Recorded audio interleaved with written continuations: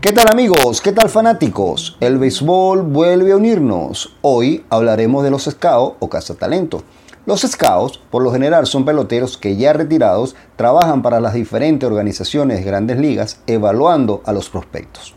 Ellos determinan si las habilidades y condiciones de los peloteros son las que necesitan los equipos y para ellos evalúan las 5 herramientas que debe tener un jugador.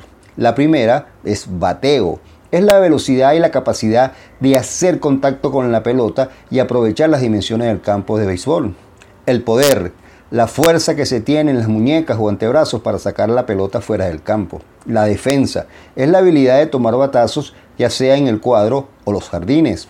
Velocidad, es la rapidez que se tiene en las piernas para llegar a las bases.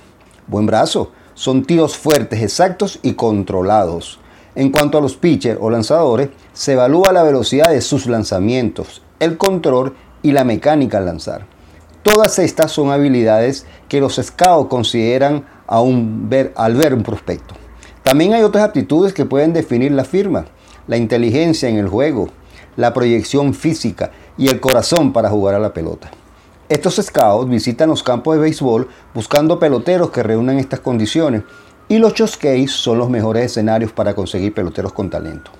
Los scouts hacen un registro del pelotero para llevar un seguimiento de su desarrollo para la fecha de firma o draft internacional.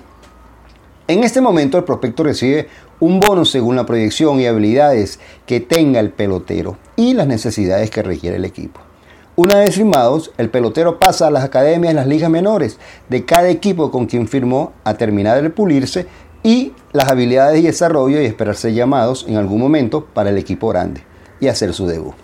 Pueden pasar varios años para que esto suceda, depende del pelotero y algo de suerte. En un próximo episodio hablaremos del rol de las academias. Se les quiere, se me cuidan, hasta un próximo juego.